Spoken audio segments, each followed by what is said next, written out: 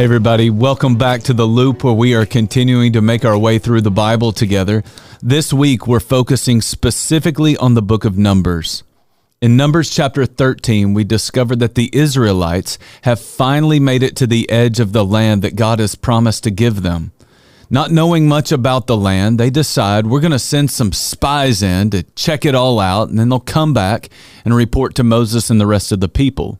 When they come back, they tell Moses and all the people, it is an incredible land. There's massive fruit growing everywhere. They see honey and milk flowing freely, but they also see powerful people, really large cities, and a fortified kingdom that would be hard to defeat in battle. And so all these spies come back and they basically say, it's hopeless.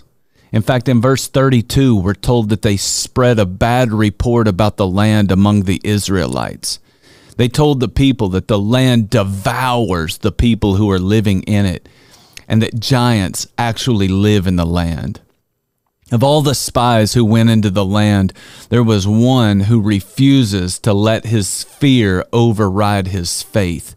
In this chapter, we read about a man named Caleb. In verse 30, we're told that Caleb silenced the people before Moses and said, we should go up and take possession of the land, for we can certainly do it. I love that story so much that I named my son Samuel Caleb Connor. Caleb is one who stands for God, even if he has to stand alone. That's not just a challenge that I give to my son. It's a challenge that I want to give to you.